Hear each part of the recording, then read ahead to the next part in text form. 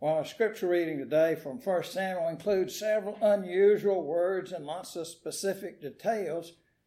So my reading of it will include several footnotes. And if you're following in your Bible, you can see where I add a footnote or two.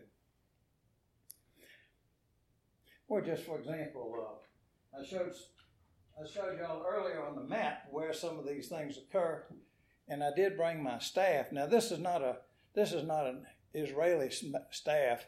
This is a mountains of North Carolina from Bryson City kind of staff, but it illustrates the kind of staff we hear about in this story. Listen now, for God's word for us is in selected verses from 1 Samuel 17. Now the Philistines gathered their armies for battle, and there came out from the camp of the Philistines a champion named Goliath of Gath, whose height was 6 cubits and a span. Here's the first footnote. A cubit is about 18 inches. It's the length from the tip of your finger, or man's tip of your finger, to your elbow. About 18 inches. And a span is what you can reach with your finger and pinky. Well, so if you add that up, 6 times 18 and the span of 6, that's 114 inches. That'd make him 9.5 feet tall.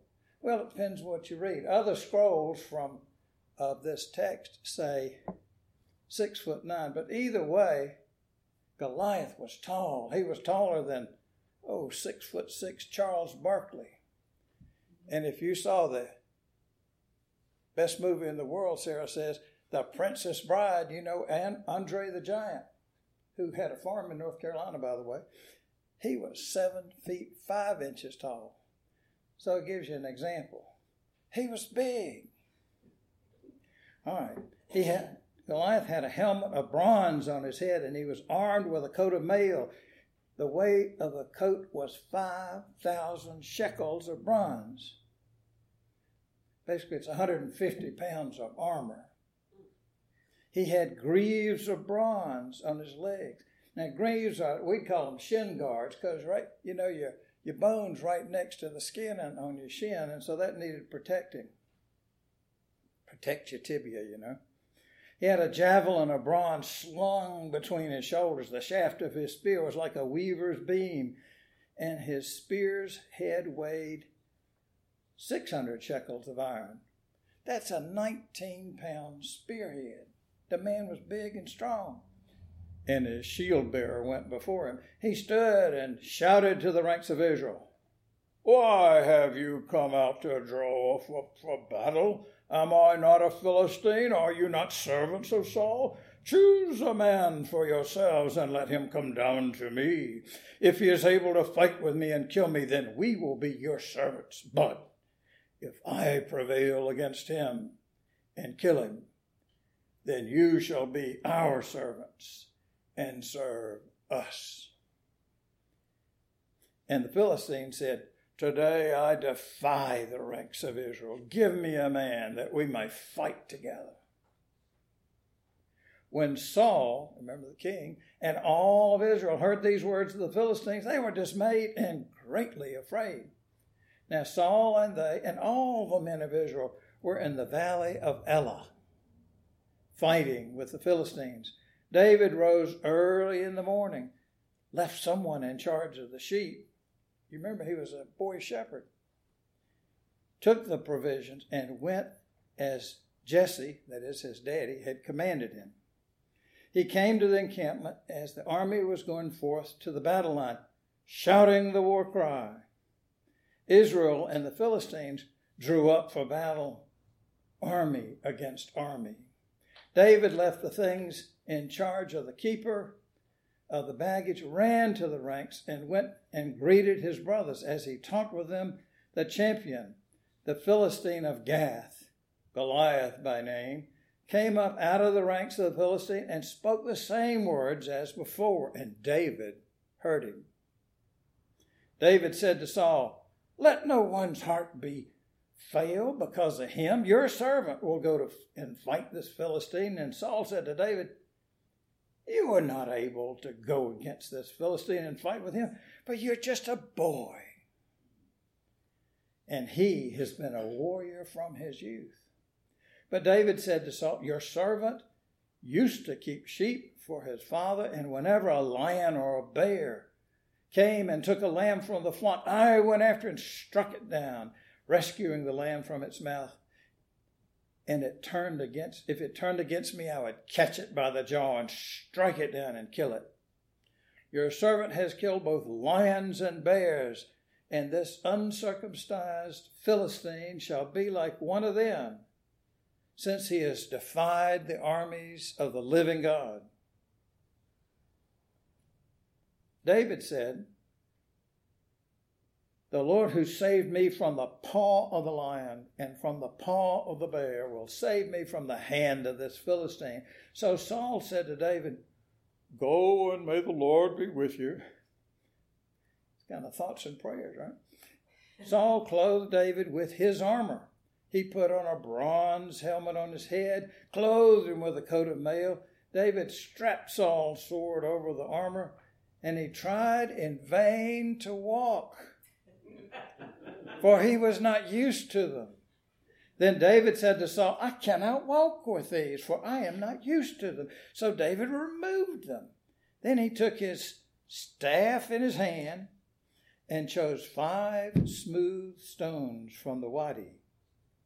Now, a wadi we call it dry branch in North Carolina. A wadi is a watercourse that's dry except when it rains. He took smooth stones and put them in his shepherd's bag in the pouch. His sling was in his hand, and he drew near to the Philistine. The Philistine came on and drew near to David with his shield bearer in front of him. When the Philistine looked and saw David, he disdained him, for he was only a youth, ruddy and handsome in appearance. Kind of a male model, I guess, huh? Then the Philistine said to David, am I a dog that you come to me with sticks? Sticks. He carried that staff. And the Philistine cursed David by his gods. Philistine said to David, come to me and I will give your flesh to the birds of the air and the wild animals of the field. But David said to the Philistine, you come to me with sword and spear and javelin, but I come to you in the name of the Lord of hosts, the God of the armies of Israel, whom you have defied. This very day the Lord will deliver you into my hand, and I will strike you down and cut off your head. And I will give the dead bodies of the Philistine army this very day to the birds of the air and the wild animals of the earth, so that all the earth may know there is a God in Israel. And all that assembly may know that the Lord does not save by sword and spear, for the battle is the Lord's, and he will give you into our hand. When the Philistines drew nearer to meet David, David ran quickly toward the battle line to meet the Philistine. David put his hand in his bag and brought out a stone, slung it, and struck the Philistine on his forehead. The stone sank into his forehead, and he fell face down on the ground. This is the word of the Lord. Thanks be to God.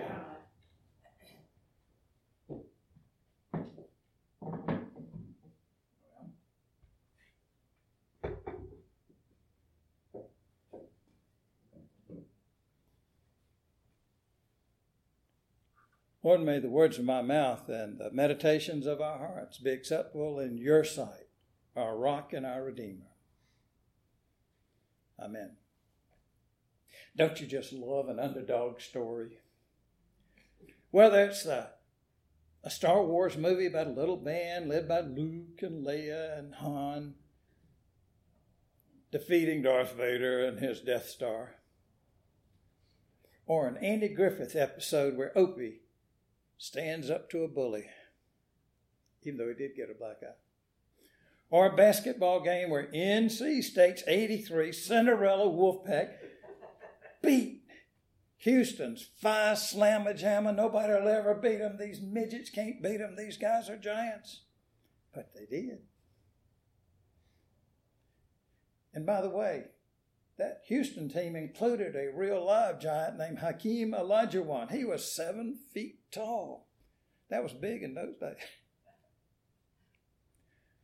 We love stories of underdog victories. And part of what we like about the underdog stories is they encourage us. That despite lousy odds, we're encouraged to have a positive attitude.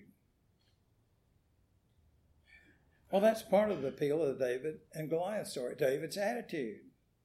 You see, everybody else looked at giant Goliath, said, he's so big I can't win. And young David said, he's so big I can't miss.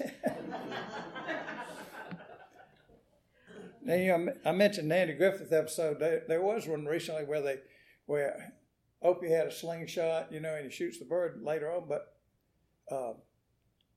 Barney's trying to explain to him how David did that with Goliath, and they took it and they'd have an inner tube and a stick like that, and they go bing, something like that with the stick. And of course, what Andy asked Barney is, hey, where you reckon old David got that inner tube? Well, he was being mischievous because it wasn't the kind of slingshot that most of us got in trouble with when we were little. It was a slingshot that was a leather strap with a pouch in the middle and two straps, and you sling that thing around, and once you got enough centripetal force going, you let go of one of those cords and the rock went sailing. That was one of their weapons. Not quite like you didn't need the inner tube, Well, this story it's not included in the Bible just to give us some entertaining underdog story or just to tell us, the backstory on young King David when he was a young fellow. What I'm telling you is that the story has been included in the Bible not because it's a King David story, but because it's a story for us. It teaches us, something about God. Much of the truth in this story involves underestimation. Everybody underestimated David. Saul said, "You just a boy." He also said, "You need to wear my armor." All this heavy stuff. Goliath, he was insulted by having such a puny character. He looked at David and said, he disdained him, for he was only a youth. I think disdained him and sort of gave him the stink eye, right? Well, Goliath didn't think much of David's equipment. "Now, am I a dog that you come at me with sticks?" That staff. Now, maybe he didn't see that slingshot. He sure didn't see that rock coming, did he? Sometimes you need to duck. Well, it's not just a story of how one chosen by God defeated a giant enemy and became a leader of Israel. It's also the prelude to a tragic warning, because the tragedy of David's story is that in the end, when he got to be king, King David became Goliath because he was armed with wealth and power so that he could send hapless Uriah into battle to be killed while he stayed home and took over the temptingly beautiful Bathsheba. We want to see ourselves as David, but like David, we need to guard against becoming Goliath's bullies ourselves. Goliath underestimated David's God. The 45th verse tells us the key difference between David and Goliath. David said, "You come to me with sword and javelin, but I come to you in the name of the Lord of hosts, God of the armies of Israel, whom you have defied." Now, do you remember how many stones David picked up? I know you remember the song, "Only a little boy David and 5 little stones he took." He picked up 5, but he only used 1, didn't he? You see, David teaches us a lesson to be prepared for adversity. He was prepared to take more than 1 shot because he had 5 stones. He might have missed a time or 2. He was prepared for unforeseen adversities like, What if Goliath had a bigger, angrier brother? He had more stones. We need more stones in our pouches too. Well, what are your giant challenges? For some, the giant challenges are health issues. That can be just a matter of, you need to get those numbers down, weight, cholesterol, blood pressure, triglycerides, and things you may have never heard of. Sometimes it's dealing with dreaded diagnoses and difficult treatments. So many folks on our prayer list are dealing with those very things. For some, it's money enough to feed and house and clothe and educate ourselves and our children and others we may be responsible for.